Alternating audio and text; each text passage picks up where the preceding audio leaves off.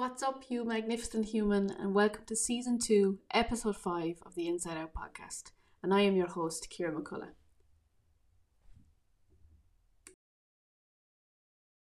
I have always believed that the most meaningful, positive, and sustainable change happens in life. It happens from the inside out.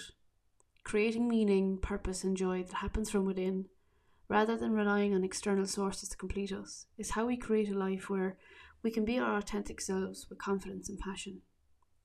One guy that embodies what it means to be authentic and genuine, and to live a life that's authentic, that's true, and that's passionate is Thomas McCormack, and I am so pleased to have him as a guest on this podcast.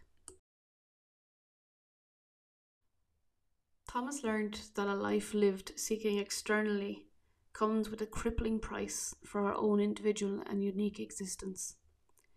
Transitioning from a young man working as a nightclub promoter to a human in growth as a full-time life coach came with growing pains that brought him back to the truth of who he really was. Over time, Thomas's practice as a coach has become one where he works one-to-one with people looking to create meaningful change in a sustainable way. Authenticity, expression, and creativity from the inside out.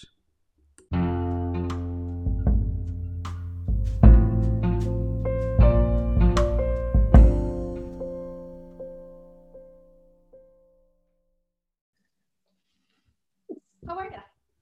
I am fantastic here. How are you getting on? I'm great. Thank you so much for being part of this podcast. It's we've never met in person, and it's just so lovely to connect with you, albeit virtually. But we're here. How are you? I'm great. Thanks a million for having me. I love having these conversations, and the fact that we haven't met before just kind of shows the power of conversations at these times. So thank you. It's great to connect because I for one, I don't know about you, but I miss that face-to-face human connection. And I know we spoke earlier about energy, like just getting that energy from other people. That's one of the biggest things that I miss during lockdown. It's just getting that energy from all the different people I know. Yeah, it's I know people are everything. I go for now. Went for a walk yesterday, and I'm starting to get to know the local baristas. And it's I loved my work at home and in Zoom and different things, but even that little walk to the baristas and talking to Nikki and Sive down the shop for 5 minutes, it's just a simple moment, but at the same time, it says a lot. Yeah, exactly. To kick off, bring you back to young Thomas and what brought you to where you are today? Well, a whole lot of things. Anyone that knows me knows that when you ask an open question like that, I could be talking for a while because I look at it from so many different angles, and I've reflected on my whole life and learned so much from it. So I guess what brought me to here today, I guess I'm from Mayo. I'm from a family of 10, which I'm always proud to say because it's unusual and it's shaped a lot of my experience. And I guess being the oldest of 8 as well, I've also got to see that although we're all from the same family, brought up from the same parents with very similar values, how you view the world and how you experience it is completely different. And that has been a big part of it. Went to primary school, secondary school, loved sports, obsessed with soccer and Gaelic. At the age of 17, my mum reminded me that at 17 I was still convinced I was going to play for United until I broke my leg. And so there was a passion there. I loved that. I went to a mixed school, which was incredibly important, actually. It was a decision. It was a big decision because I was the oldest. So my parents, they were like, well, there was the local boys' school in Clonmaris. There was the mixed school in Kelshima. I think my parents wanted to make sure that, well, I think their thinking was, well, if Thomas goes to school, takes it seriously and does well, the other will look at Thomas and be like, okay, let's do what Thomas does. No so they want no pressure at all. To be fair, they didn't word it like that at all. They were like, what would you like to do and how would you get the best out of yourself? And for some reason, someone in school at one point had said something about, oh yeah, if you go to school now in the boys' school, your head gets flushed down the toilet loads. And for me, this was really real. And so that scared the living daylights out of me. Went into the open day of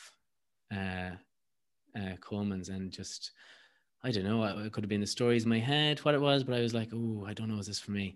So asked Dad, was there any other options? And he said, Kelchma, went to the open day in Kelchma, and just there was a lovely, I think it was the fact that there was literally 2 or 3 faces that I seen that day when I walked into the school besides the principal. It was also done up recently, which obviously helped. And it was mixed. It was mixed, which I think was huge for me. And there was a friendly feel in the place. And not that it wasn't in the other place, but there's something that I think, there's something about a mixed school and women being around the place just really adds a lovely essence to things. So I made that decision. That was probably a massive, what seemed like a small decision, but it was incredible huge. at that age to have the awareness to say, you know what, this doesn't feel right, can we try something else? Like it just kind of goes on your ethos at the moment, and the job that you're in, that intuition that you had at a young age to go, you know what, actually I think I want to try this path. You know, that was pretty incredible. Yeah, it was. I obviously wasn't aware of it at the time, but there's always been a knowing that has guided me on the path. That I listened to and struggled with, and everyone in my school in Barnacarroll, I went to Barnacarroll primary school, like everyone pretty much, as far as I know, went to Clamar. So it was either you went to the lads' school, you went to the girls' school. But I went to Calshima, so it was definitely there was something that was very much so. The best thing to say was a feeling more than anything, and a knowing, and and that shaped a lot of the journey. Then from there, thought I wanted to do teaching, didn't get teaching. Absolutely best thing in the world that ever happened to me. Just I know myself, teaching wouldn't be. I think I'd actually be not the worst, but I'd got so comfortable in it too, I think. Went on a journey then, done humanities in St. Pat's, which was psychology, which was always interested in. So sociology, philosophy, English. Done my degree there. My degree I really got was the degree of life. I think it was the experiences and the people I met that really shaped who I was and how I think. Done nightclubs for a long time. There was a lot of good in that. I had great times, but my soul started to, I guess my soul slowly started to slip away without me realizing it. And the weekends became the be all and the end all, and the having the crack, and I was connecting with people, which is great, but it became alcohol and long nights, and then Monday again, here we go.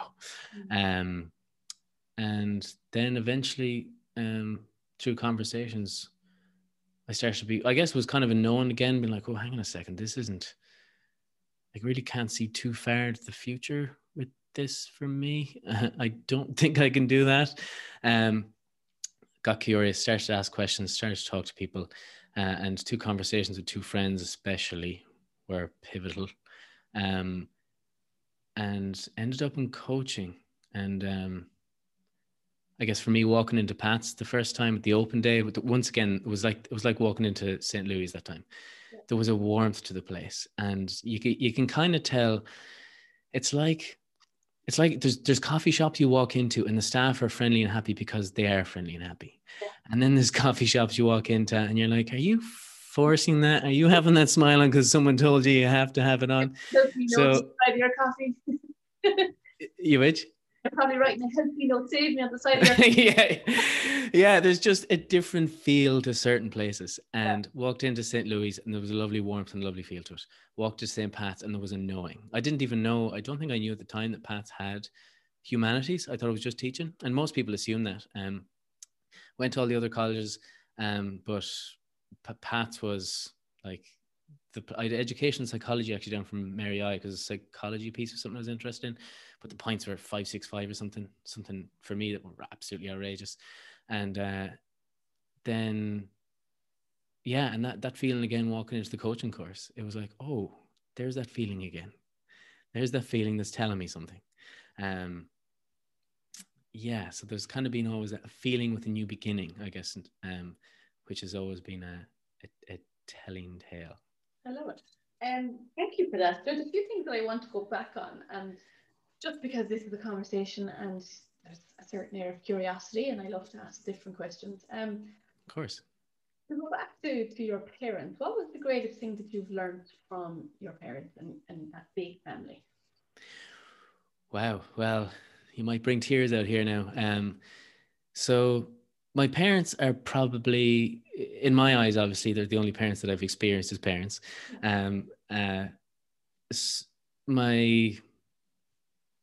so I guess so I moved home to Mayo last February, before the coronavirus came around. A whole range of reasons, nothing to do with COVID, even though a lot of people thought it was just a COVID. So I didn't really question it, but no, it was nothing to do with COVID at all, really. And a part of that reason was I'm at a point in my life and I wanted to spend a bit of time at home and get to know my family a bit better. Because as much as I'd always have the line, it's easy to say when you're from a big family, oh, I'm a big family guy. And I am, it's just kind of a part of who I am, but I wasn't walking the walk as much as I would have liked to. So over our time at home, I kind of, just something from I spent a lot of time talking to people older than me in general.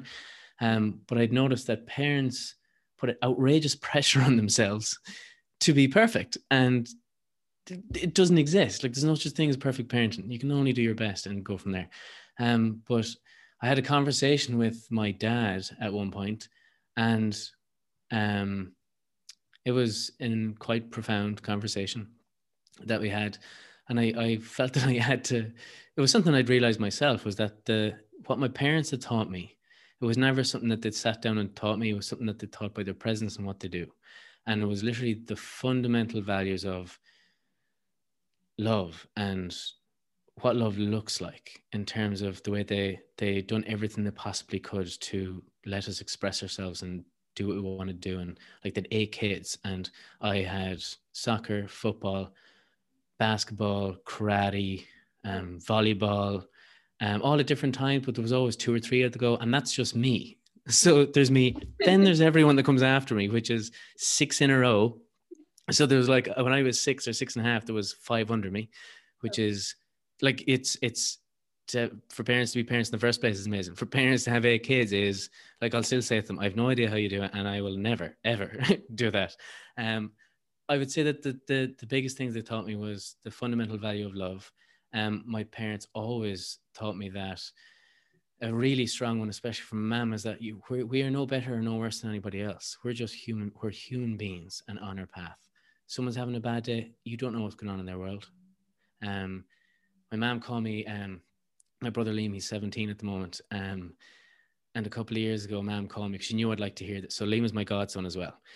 And she called me and she was telling me how they were in a waiting room. And when they were in the waiting room, mom said there was no seats left. And a family came in.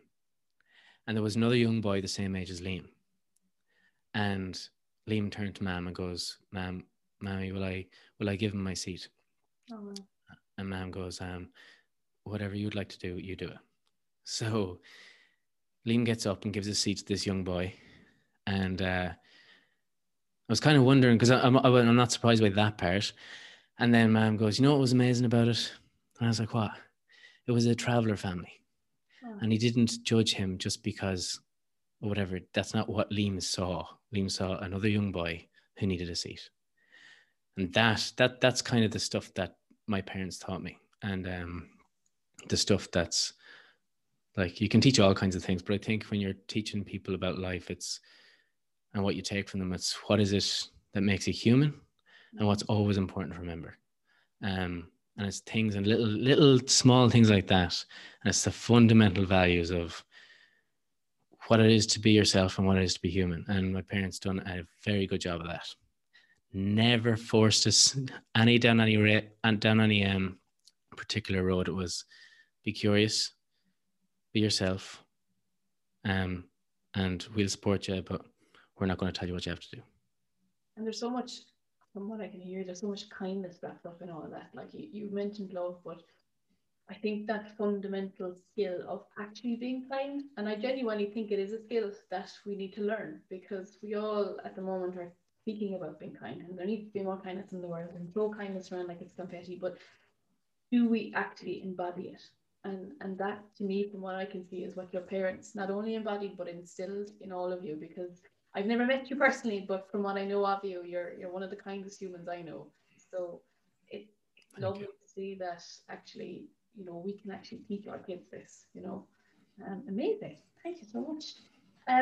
Because I always think, like, when we speak about stories, like we've had conversations now about the power of conversation and getting to know people, and just before we jumped on this podcast, we were just chatting a bit, and I just had mentioned to you that I went into a nursing home before, and really just sat down with all the people there and got their stories and different, you know, life stories and life events and all the things that shaped them and got them to where they are. And I think stories, people's stories are very, very important. But one of the greatest probably regrets that I have, my dad died quite young, and I often think that when people die, all of their stories tend to go with them unless we can keep them alive and keep talking about them. So that's kind of the journey I'm on now, is finding out about my dad. Like, I'm 30 in March, and it's only now that I'm starting to kind of delve into finding out more about him, who he was as a person, because for the majority of my life, and it's going to get very deep very quickly, this majority of my life, my dad died by suicide. So I always felt, and it's only now that I'm discovering it, that the connection that I had with him was being sad. And it was something that I found very hard to let go of, that sadness, because if I let go of that sadness, then what other connection did I have to him? So I remember only last year, the end of last year, going to a counsellor for grief, and he was like, I can't do anything more with you until you go and learn about your dad. And I was like, well, that's just fucking brilliant, isn't it? But it's so true. And the little bits that I've done, it's you know, my cousin told me that he used to write notes, like if he was going out of the house, he'd write a note to say, you know, I've just gone here, I'll be back, and I love you, and all that kind of stuff. And that he was just that person that embodied kindness and cared about people. And now, because I've always believed that I cared too much, but now I have a different connection that I can go, actually, yeah, I'm really glad that I'm a person who cares too much. And I'm really glad I'm a person who puts in that little bit of extra effort, because actually my dad's like that too. So it's actually when we find out people's stories, I don't know where I'm going with this. This is just a tangent, by the way. Of course, yeah. But people's stories are our way of keeping them alive, and you know, it's something that we should keep speaking about and keep talking about and keep exploring and being curious about. It's probably just the inspiration I got there from that little chat. Love that, yeah. I'm sorry to hear about your dad, but it sounds like that the stories you're picking up, you're connecting with his story and hearing yourself in them too. Yeah, definitely. And more than just being sad, you know.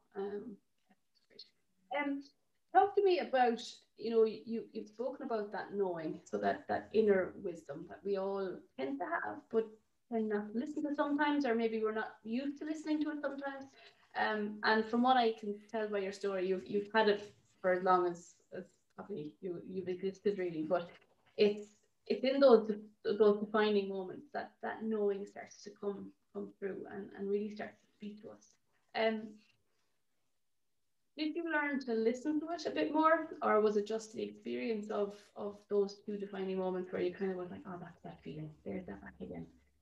Was it those two moments, or was there a little bit more into discovering and listening to it a bit more?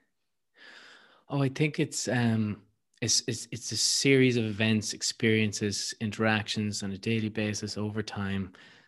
Those were two important moments when I look back, but there's been so much.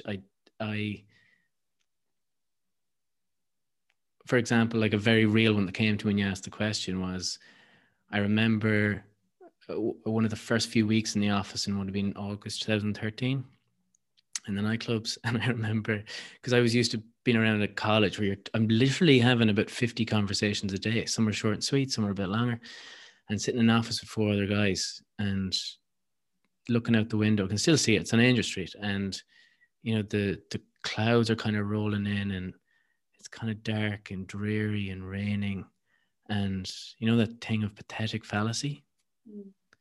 I didn't know what it meant, but I won't forget looking out the window and that feeling.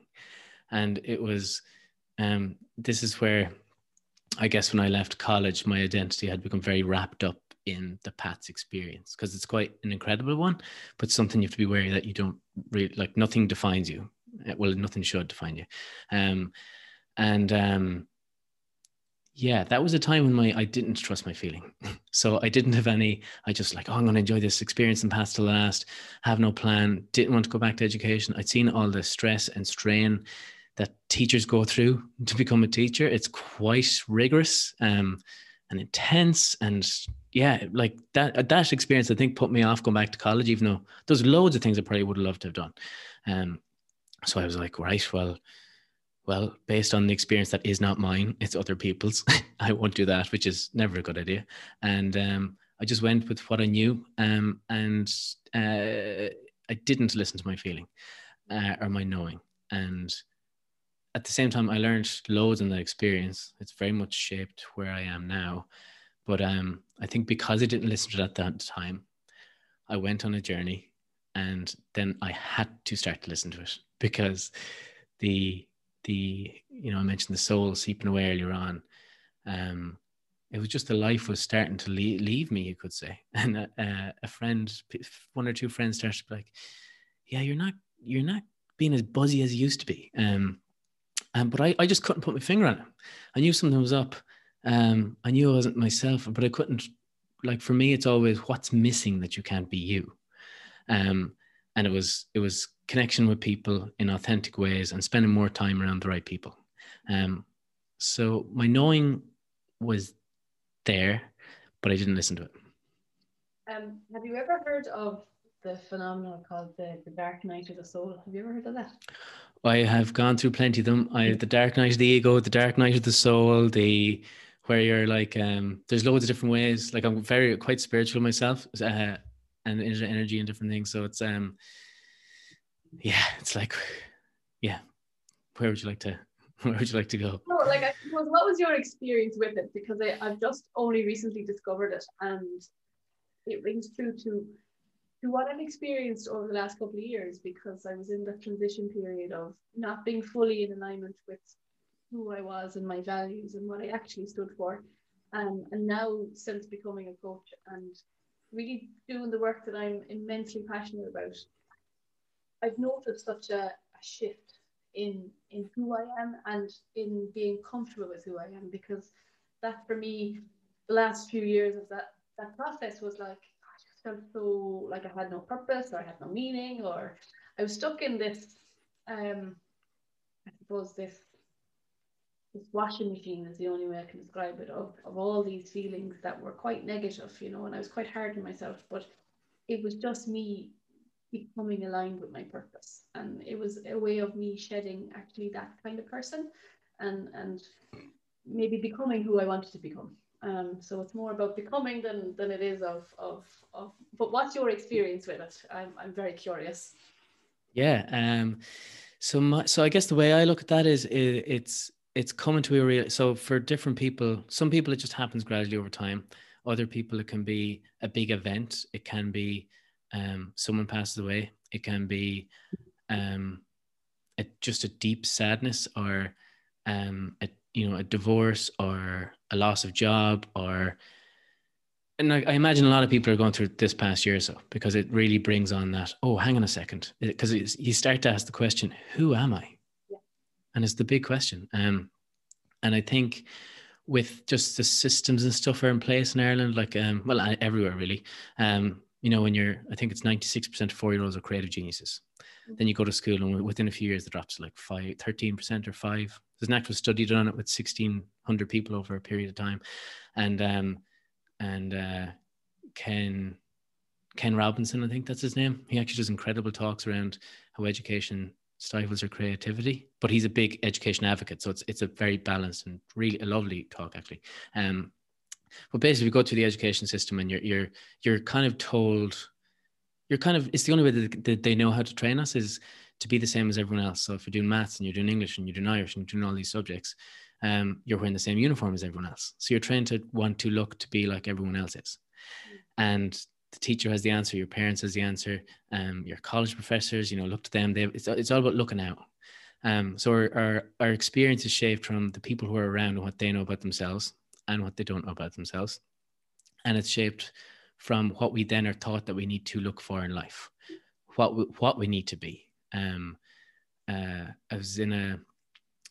I love asking this question, and it's, when you talk to young people, how many people here in the last 12 months have been asked, what do you want to be when you're older? And the hands, like, they'll always shoot up, and they're like, that damn question, everyone's asking me that question. And then they'll put their hands down. You're like, so how many people here have been asked in the last 12 months who you would like to be when you are older. It's like it's literally like you've gone from English to French. Yeah. They're like, what?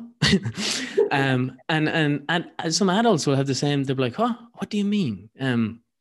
Because it's not a way we're used to thinking. Like, what is outside of you? Who is inside of you? Going back to Inside Out. Yeah. Yeah. So for me, the dark night of the soul is the part where you come to a part in your life and you're starting to question, actually, I've been doing a lot of things that don't actually align with the truth of who I am. Mm. So it's kind of a little, it's a moment in time where you have a choice. You have a choice to keep going and live with the pain of not being you, or you have a choice to ask, oh, what tweaks and changes can I slowly make in a human way, in a compassionate way to myself? Because there will be growing pains, because you've spent so long being someone that you're not. So it's like, okay, well, who am I? What kind of a life do I want to lead? And that's what I see it as. And for me, it was very much so. When I was in college, I loved it. College was a time when I got to come out of myself, going into the nightclubs. I was connecting with people, but in a very different way. So I learned a lot through that in terms of what type of connection I want to have with people. But it was going from college where you're putting on events for other people that, just kind of like at that point, you connect the event going well to your self-worth, which makes no sense, but you do.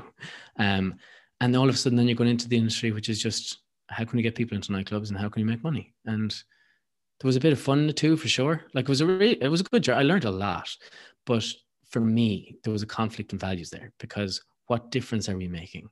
How are we changing people's lives? They just weren't there, but I didn't know that they were that important to me. They're so important to me. And I didn't realize that at the time. Well, it's one of these things you kind of know, but you haven't thought enough to deep down and ask, okay, these are very important questions. When your two friends kind of came to you and said, you know what, Thomas, you're not your usual bubbly self, there's something missing. What did you feel at the time? Like what was your reaction to that? So John, who is has the wedding set now for August 2022. He was the first person to, because it's especially at that, so I would have been 24ish, 25ish maybe. He would have been the first person to, like, what I love about some of my closest friendships is they're open, they're fun, but they're direct as well. When they need to be, because you're real friends. And he came in one day and he just goes, Thomas, look, I've noticed you're not being yourself. You used to come in, we'd all be having a laugh and taking the piss, and you're kind of, I haven't seen him in a while. And he asked me straight out, he was like, look, are you depressed? And I was like, never even thought of that. So I don't look at it that way. Not in terms of ignoring the fact of you're in a bad place, but the question is, what's missing for me? He just brought my awareness to it, because I thought this, going out to the weekends and having a good laugh and, the distracting yourself from your reality, because when you're not aware, you're not aware, even though other people might be able to see it. So my feeling, it just, something went off in my head being like, whoa, okay, hang on a second. One of the guys who seems to sometimes know my thoughts before I know my own thoughts is pointing something out to me. Someone I care about a lot, and someone that I know cares about me a lot. So it was a feeling of, and it was just a moment of, I can't ignore this. I didn't say that to me, but that was the kind of feeling. You can't ignore it. And then another good friend, Niall, absolute hero. He like, we got on very well. We wouldn't have even known each other, would have known each other a year or two maybe at the time. And he was leaving the house, and I got in the car to let him out of the estate in Drumcondra. And we were chatting away, and he'd done it in such a lovely human way. And he was training up as a coach himself at the time. So he was asking questions. None of the, he's not that kind of person anyway. So there's no judgment or any of that. Mm. And he was like, have you ever heard of life coaching? I was like, kind of, but not really. And I hadn't really at the time. And he explained it to me. I was like, wow, geez, that sounds the dream. That sounds right up my alley. And but sure, I'm trained in a way to think that, it has to be a job that you look up and, you apply and whatever. My head was still stuck in that place. What do I want to be? And he kind of made the point, well, yeah, it's lighting you up. Like you're really getting excited over there. But there's other people and this would be like, what? That sounds awful. Yeah. So he just brought my awareness to it. So both of them asked questions that made me aware of something without trying to fix or change me, without trying to come in and save me. And that was, so there's a whole lot in the way they approached it that was human, didn't make me feel there was anything wrong with me, but just asked me, they kind of asked me in their own little ways, are you ready to wake up? Yeah, it's not like they made you like someone to be fixed, like there was something to be fixed, but rather just brought you back to who you are, brought you home. Did any part of your ego, like in that process, did it get in the way of you making that transition to actually becoming you? Absolutely. And yes, very, very heavily, very strongly caused me a lot of pain, a lot of personal pain. So I guess, so when I was in Dublin, I got to know a hell of a lot of people because I just like those people I'd know from being in coppers. Like I'd done this thing before where I just be out the whole time. So I'd just be talking to so many people. But then at one point I realized, okay, Thomas is really happy and content and buzzing around the place, talking to everyone when he has alcohol in him. So my thinking went to the place, okay, that means he's capable of it without alcohol. So what's missing when the alcohol's not there? Yeah. So I stopped drinking and started going into coppers, and it was so uncomfortable. So uncomfortable because there was people coming up and you kind of knew their names, they kind of looked familiar, you built up a relationship but you didn't remember most of it. And so I guess where the ego came in and made it very painful is I had an idea in my head, I guess, that I had to uphold this image of being everywhere, being out all the time, going for coffees all the time, doing all the things that I used to do, feeling that I had to keep up appearances, if you will. That if I leave Dublin, that means I'm a failure. Mm-hmm. And that's very real because it's just a mad way of looking at it. But I guess a lot of my identity and ego had been created around being in Dublin, being in Drumcondra, being in Pat's. And so that caused a lot of pain, yeah, because the most obvious thing to do would be, okay, Thomas, you know what you want to do. Yeah. How can you put yourself in a position to make this a fun and enjoyable journey? And I have to say, I don't regret any of it because I think it all unfolded just the way that it should have. And I've learned really, really good lessons from all of it. But the ego part did make it tough because I guess as well, I thought, well, I'm not drinking, my financial situation's changed, so people aren't going to want to be around, boring Thomas who can't go out as often. So I stopped. I met people for coffees and I missed out on something that I used to love, which was going out. So that definitely brought its own challenges, but so much learning too, because I really had to look in there and see what stories are you telling yourself that just are not true. I think those stories that we tell ourselves are incredibly powerful because they're stories that we've attained through different experiences and different things that have happened in life in general. And it's the script that we start to live our lives by then. And until we actually wake up to those stories, in particular the ones that aren't serving us, they'll always continue to rule our life and where it's going to go. So it comes back for me to that fundamental choice of making that decision, to look at the stories you're telling yourself and go, well, which ones are supporting me and which ones aren't? And which ones are bringing me to a place of me feeling content and fulfilled and happy just as I am, and which ones are making me, I suppose, work harder to be somebody that I'm not, and try and keep that facade. I think we're all wearing masks at the moment, but we wear masks all the time before we ever did, because of coronavirus, because it's keeping up with appearances, I think, and trying to be somebody that we're not. One of the big things that I gave up actually this year, it's funny that you said it, was I gave up alcohol. I used to suffer immensely from hangovers, like 2-3 days where I'd berate myself then go, why did you do that? It's terrible. But to me, in my mindset was, if I have 2 or 22 drinks, I'm going to have the same hangover. So I might as well make it worth my while, and then would spend 2 or 3 days in bed dying sick. and realized every single time I did it, the same question was, why are you doing this to yourself? Why? What's the reason behind this? And I think a large part of it was ego. It was, well, I want to be seen as this fun person. I don't like. It was always trying to run away from that sad person, I think, and sitting with that and actually going, well, who am I when I'm not drinking? Then, if that's the case. And it only happened about just before the last lockdown. I was in a friend's house, and she was like, "You want to get on with me?" And I was like, "No, you know what? I've just given up." And it was the first time it was like this. There was this little person inside of myself going, "Yes, you finally supported us, and this is she's just sticking up for who she is."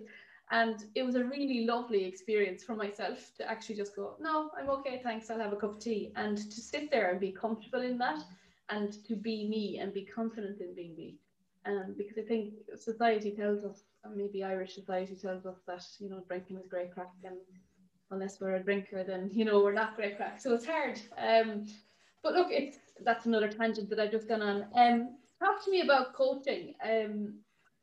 What's one of the greatest things you've learned through coaching? Because in coaching, in order to train to be a coach, we have to undergo a lot of introspective work and to be coached ourselves and to discover the process. So for me, it was one of those life changing experiences, because I had done a lot of therapy, and while I think therapy is amazing if you're going through something, it's very much focused on the past, to getting through the past events and past experiences. But what I love about coaching, it kind of takes off where therapy ends. It picks up and kind of goes forward. So what was the greatest learnings that you've had in learning or becoming a coach?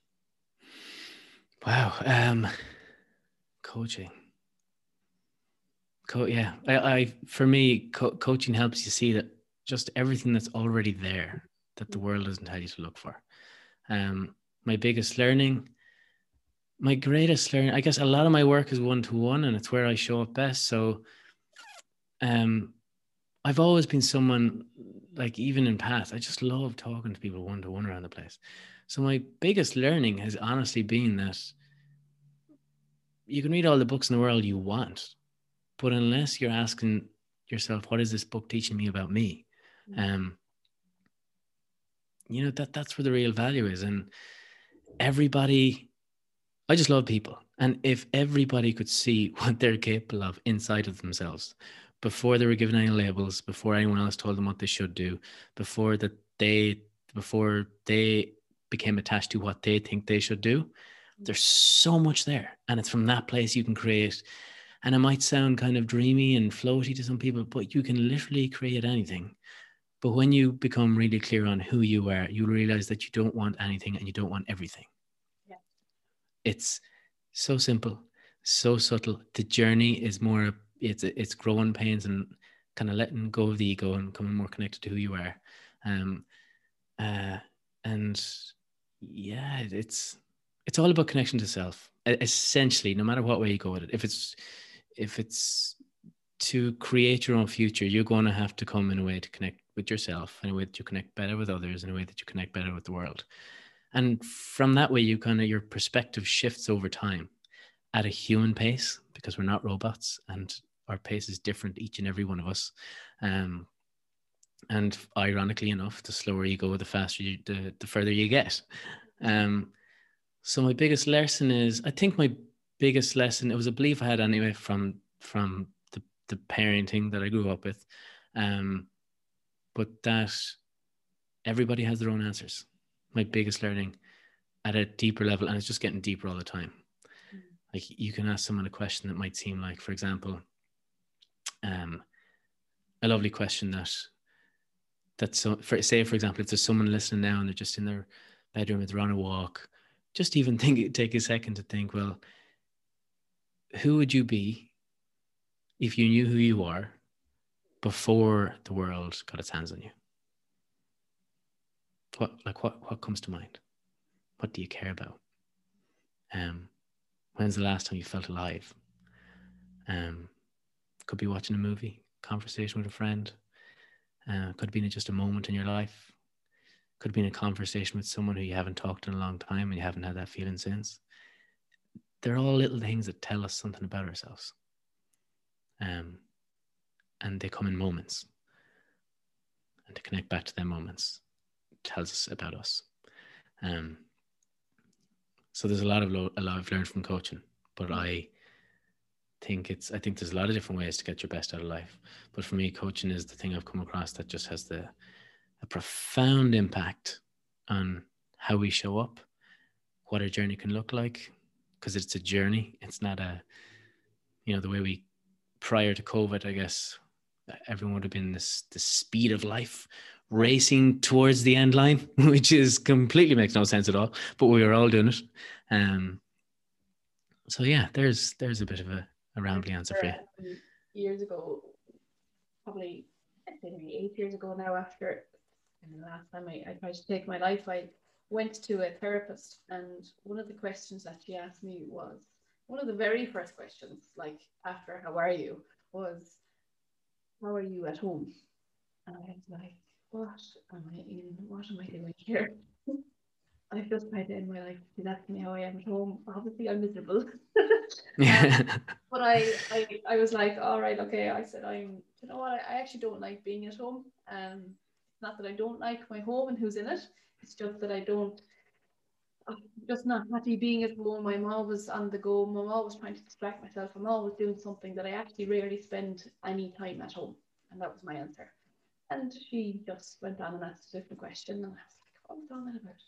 Now, 6 weeks later, she turned around and asked me the same question. And we developed a relationship at this stage. And I was like, what the hell is this question about, And I said, look, I'll amuse you and answer it. I said, but it's funny that you ask it, because I just spent a full Sunday at home. So this was maybe a Tuesday. The Sunday previous, I had just spent it fully at home. I didn't move. I didn't leave the house. I was so content. And they're the words I used. I was really content to be at home. I was really at peace. And she goes, it's funny that you say that, because I never meant your house. I said, I meant your home. And she pointed to her head, and it has always stuck with me, because, and that to me sums up what coaching is about, because it's bringing yourself back home and you put it simply there, to what the things that you do that give you peace, that make you feel alive, that bring you back to feeling fulfilled. And it's always within us, it's always within who we are already, not who we've been, not who we're going to be. Who we are right now is within us, and that's something that I always bring with me. And I'm reading a book at the moment. It's called Deep Kindness. You'd love it. And there's a line in it, and it says human in Arabic translates roughly to mean to forget, right? But there's another line to say that we're born with a predisposition towards openness, learning, creativity, invitation, adventure. And we've all got a little too human where we actually forget all those things. So that to me is like, okay, well, how do I go back to that and become again who I was before the world told me who I should be? What makes me happy? What makes me feel content? And you always get the answers that you need. And one of the greatest ways that I've asked myself those questions is in situations where I find myself in situations where I don't really know the answer and I'm kind of struggling a bit. One of the questions I ask myself is, what advice, if this was your best friend in this similar position you are right now, what advice would you give them? And the answer, like I write down the answer and I journal on it, and it always gives me the best answer for myself, because it always comes from a place of heart and love and support. And that's from within. So it's letting go of the ego, letting go of all that crap that we have that holds us back, and just brings us back to those answers. Love it. The sense of self, right? Because we've spoken a lot about becoming human, and we've spoken a lot about what makes us human. But for anybody who's struggling with finding out who they actually are, what would you recommend?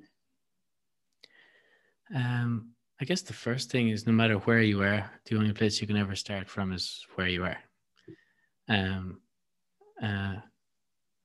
So I guess, what would I recommend? All kinds of different people and scenarios are going through my head right now. So for someone who's looking to find out who they are, I'd literally, if you could take, this could work differently for everybody. So some people might want to do this on their own and take a time to literally, there's a wheel of life. You can look it up online and maybe assess, okay, in all areas of my life right now, where do I feel I want to be? And where do I feel when we come out of COVID that I wouldn't mind if it didn't look the way it always has? And look at it with a lens of, I'm looking to improve my life here, not beat myself up about it. And literally, okay, well, where is the area of your life that you feel would make the greatest impact if you made an improvement or focused in on there? And whatever that area is for you, what is that telling you about what you need to do? And come up with a compassionate plan.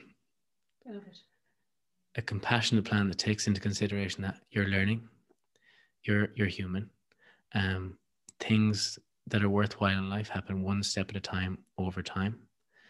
And what you might ironically start to notice is that when you take these steps one by one in that direction that is of greatest importance to you, that the other areas of your life will just magically seem to improve. Because when you're focusing on the area that matters to you the most, you're fueling your spirit and who you are. So your vibe or your energy is going up. So all of a sudden, some things will start to just fall away as if by magic, let's say. And other things will start to come into your life as if by, well, where did that come from? And take it slowly. And I would certainly don't go on, do as much as you can, but something we're really awful for as Irish people. And I certainly was in my journey, and I had all the support around me, and I didn't ask and kept a lot of it in my head. Would be, who do you know who could support you, who could listen, who could keep you accountable? And remember, it's something else I'd say to everyone is, I don't know how many people, well, 2 over the last few weeks have kind of asked me, am I the only person going through this or like feeling like this? And these are people obviously coming to coaching, but they think that transition or change is unique to them because people don't talk about it. They don't talk about what they really want. So you'd be surprised when you start to talk openly with the people that matter to you most, or someone you feel safe with, how some people might be like, what? You're going through that too? Yeah. Oh my God, I thought I was just the only one. And all of a sudden you'll start to realize that most people are going through the same thing in their own way. Yeah. I did an exercise recently, and it was through a book that I was reading, but what I did was I contacted between 5 to 8 different very, very close friends of mine and people that I hold of very high value in my life. And I asked them 2 questions.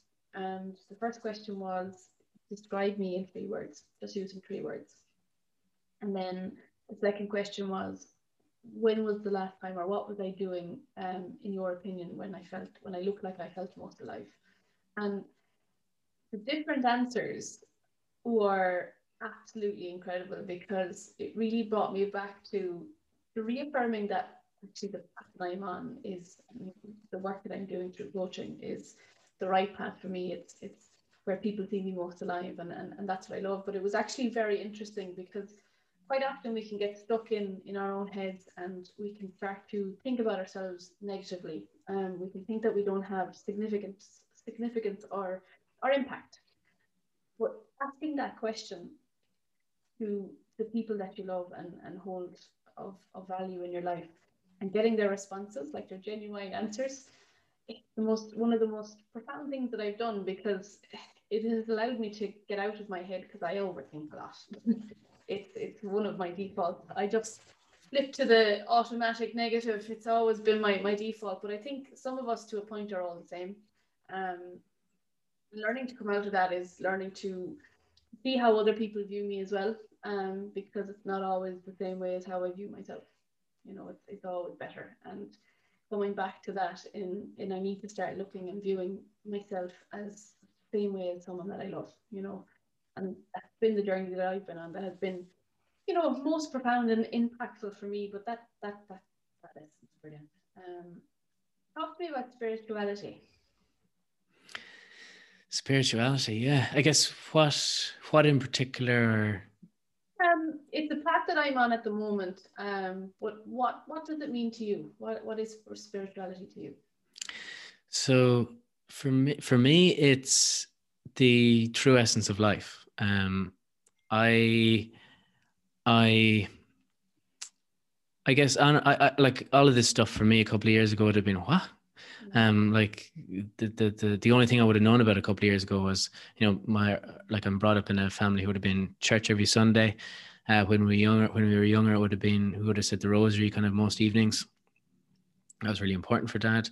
And it was much more than a rosary, actually. It was more so we were together doing something as a collective. So there was a lot in it. But that's all I knew. And then I went on this journey, and I just, once again, when you start to question yourself and show up in different places that you haven't been before, you start to meet people who just seem to get you more than maybe the other people that you have spent a lot of time with. And for me, spirituality is very much so connected to all that is, like a connection to yourself, a connection to everything around you. And this might sound a little bit deep, but it's just showing that we are literally all the same thing. Like energy is the only thing. Like right now between me and you, there's myself, a screen, there's distance, there's whatever, but essentially the only thing is energy. I like it's so like if we look at gravity, for example, if I pick up a pen and drop a pen on the ground and ask someone what just happened there, they'd be like, oh, well, gravity, or well, your pen, you dropped your pen. And okay, well, what was that? Oh, well, because of gravity, because it falls down. Okay, but what puts gravity there? And they're like, what? Well, gravity is just gravity. It's like, okay, well, can you tell me where that comes from? Well, it's just the way it is because science says. I was like, yeah, well, remember, before science was here, there was the world as it is. So the only thing science ever does is proves what already is. Like what makes flowers grow?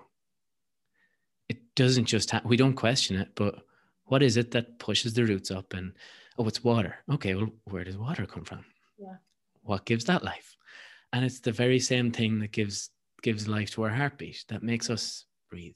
And for me, it's, someone said to me something before about the light above it all.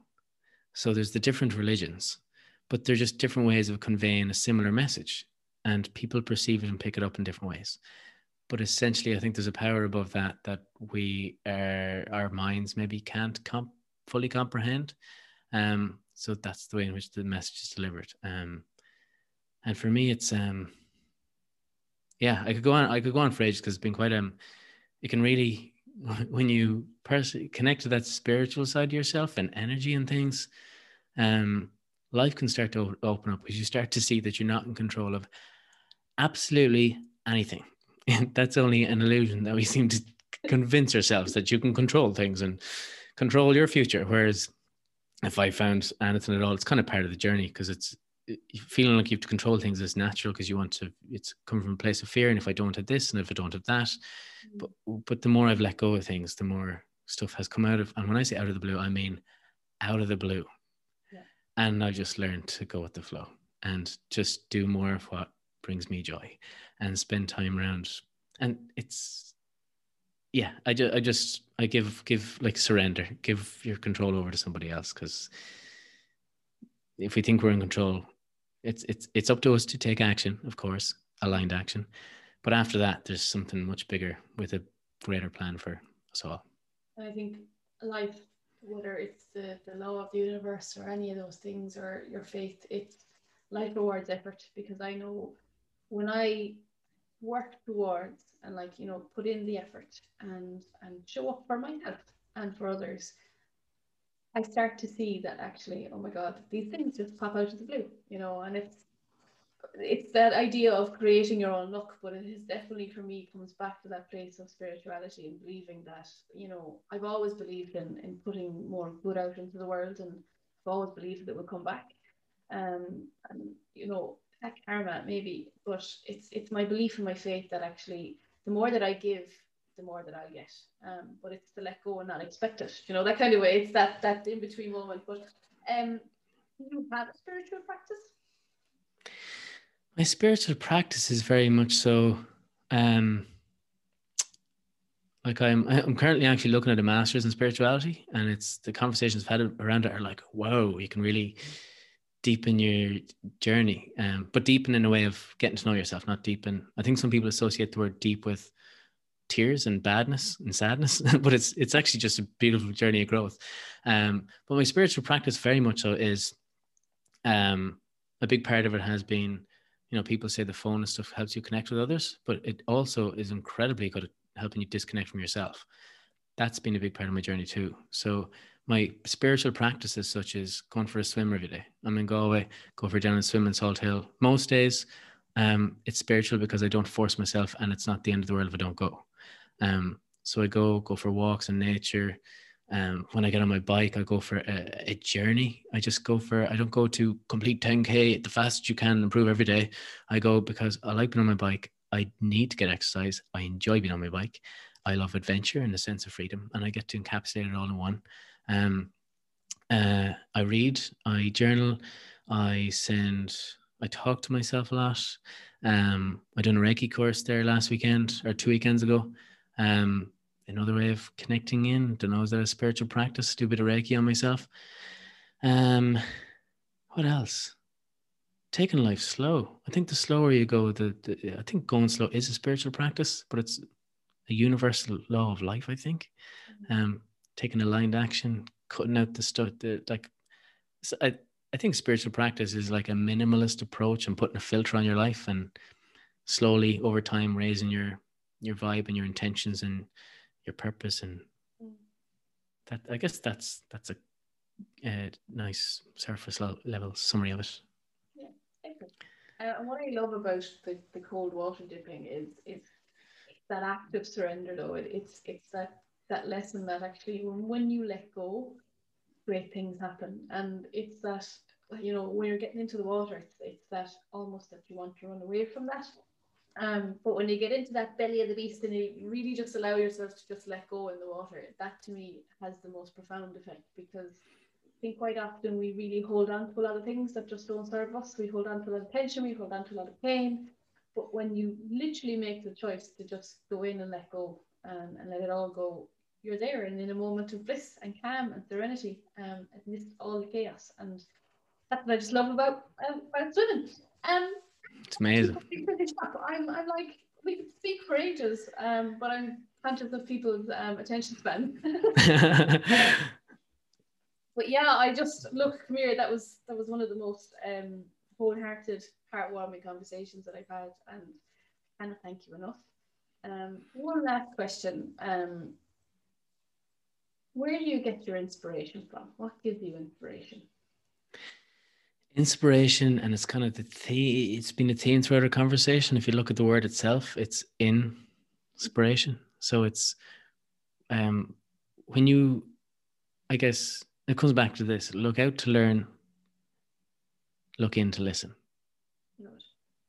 So where are the experiences in life that you kind of like, even if you find yourself very distracted now, for example, where is it you're drawn to? Like, what YouTube videos do you watch? What is it you're getting about that? And what is it telling you about you?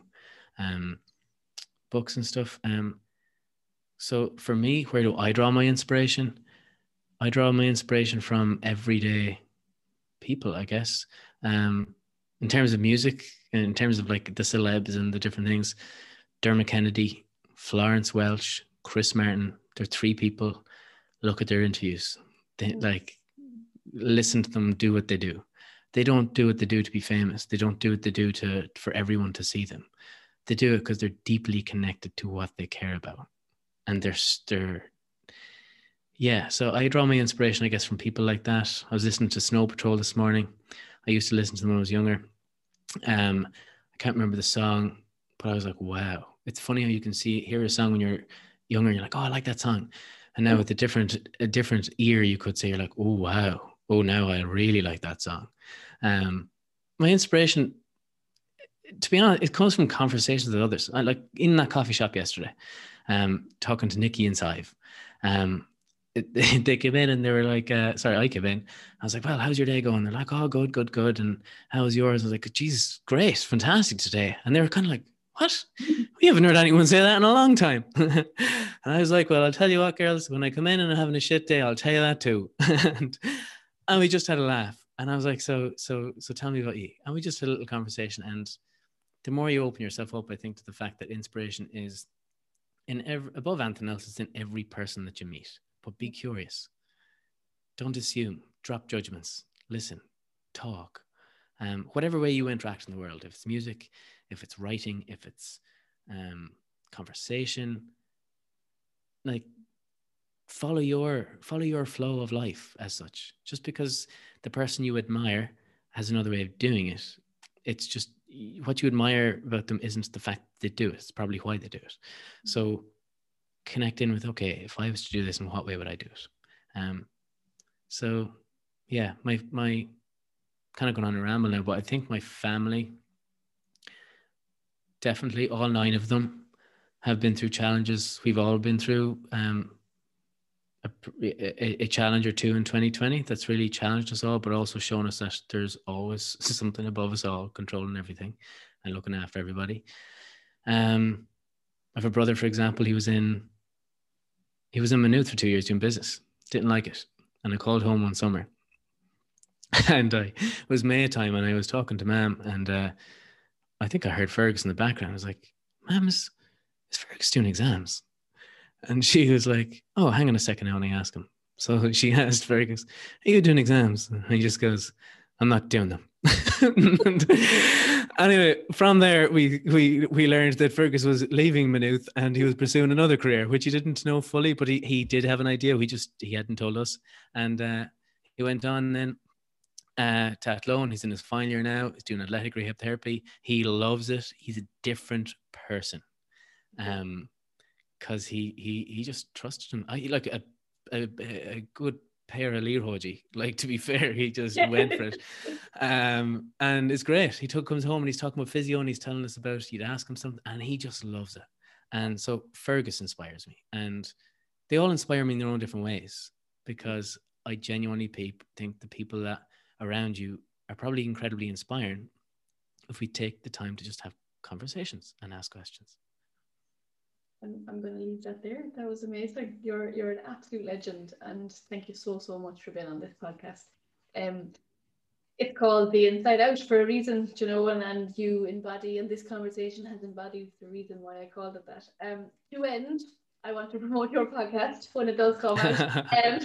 Thanks very much. Because we had a lovely little giggle, because this comes back to letting go and releasing judgment, and actually having that conversation, because I recorded season 1, did 9 episodes of the Inside Out podcast, and stopped for a period of time, and then over the start of the year I kind of like, okay, I'm going to get back into season 2 now, start having conversations, and released, I don't know, an episode or put up a post about it, and I get this message from a lovely man called Thomas to say, I didn't realise your podcast was called Inside Out. I'm so sorry. Mine is called From the Inside Out. And you were so nice, because it was one of the most thoughtful messages I could have gotten, because it was taking my feelings into consideration about how I felt about the whole situation.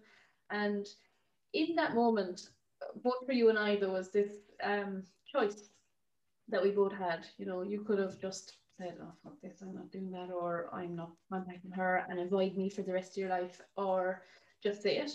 And also, in my reply, I could have been like, oh, fuck this guy, look at him copying me, and have that mindset where the ego starts to come into play. Or I could have just said, actually, what Thomas is doing is really amazing, and he's providing value to the world, just like I am. And yeah, there's room for us all. And that's the approach that both you and I went with, choosing the right path that better supports us. And it brought us to here to have this conversation, and you know, it's an incredible thing. So come here, tell me about your podcast. Well, first of all, I'd like to say that it was like you're so good at colors and stuff, because as soon as I seen it, I was like, oh, that is cool. And I was like, oh, those words look very familiar. And I was like, oh no, because it's been, and not oh no as in oh no, she's doing a podcast. Like, oh no, because it had been it had taken a while to come in to play, because it's important to me that the name came from a place of depth. because that's kind of my life. It's got a depth, or it's probably not something I'm involved in. And I was like, oh no. And then it was kind of, the old Thomas would have just been like, just drop it. Like, just don't risk the chance of upsetting somebody. So just leave it. And then I was like, no, I was like, she seems like from our brief interactions, like, she seems like a lovely person. So I can just be honest and say exactly what was going on. And the thing was, then I think just when you go on this journey as a coach, you know, the words and stuff have the meaning that we attach to them, but there could be 10 people running all the same podcast with the same name and different images and the same images, whatever. But what shows up differently is the essence of, once again, go back to kind of a spiritual and kind of just human approach. Kira is Kira and Thomas is Thomas. So at the end of the day, it was always going to be, no matter how much, even if the structure and the plan around it and everything, it's kind of going back to what, I guess you could say, it's going back to the inside out, and the fact that we are all different from the inside out. And from that place, it was always going to be different, regardless of how similar it seemed. So thanks a million for your very human and compassionate reply as well. Because I was like, because I didn't know you that well, so I just didn't know. So yeah, so thanks very much for that, and allowing and asking for this conversation, which I've thoroughly enjoyed.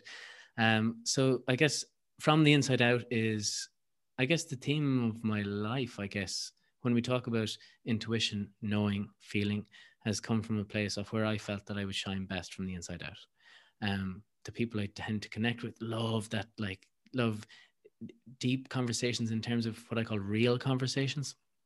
And my hope is that it'll emerge and evolve over time, but that I'm talking to people who have realized I'm living life from the outside in some way, and then they found their own way to live life from the inside out, and they create it and curate it over time, knowing that there isn't a perfect destination, that it doesn't just end, that, for example, authenticity isn't, okay, I'm authentic now. It's constantly evolving.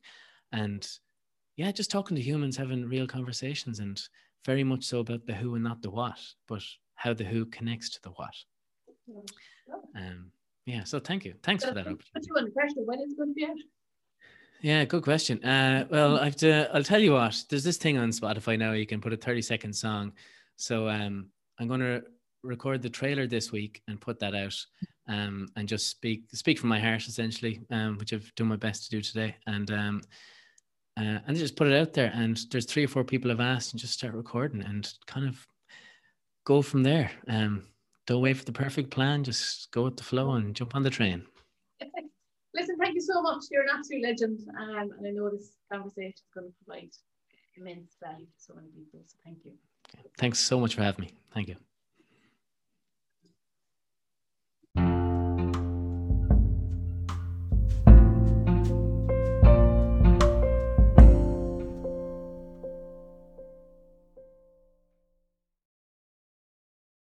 Always, thank you so much for tuning in. I really loved that episode, and I hope you did too, because I gained so much value from that conversation that I had with Thomas, and I really hope you did too. If you'd like to share it on your social media, I'd love if you could tag myself or Thomas in it, and let us know what you think. And if you think that you know anyone who might benefit from hearing this podcast, please do share it with them too. And thank you so much, as always, for being the most incredible human being ever. You're a legend, and keep moving forward.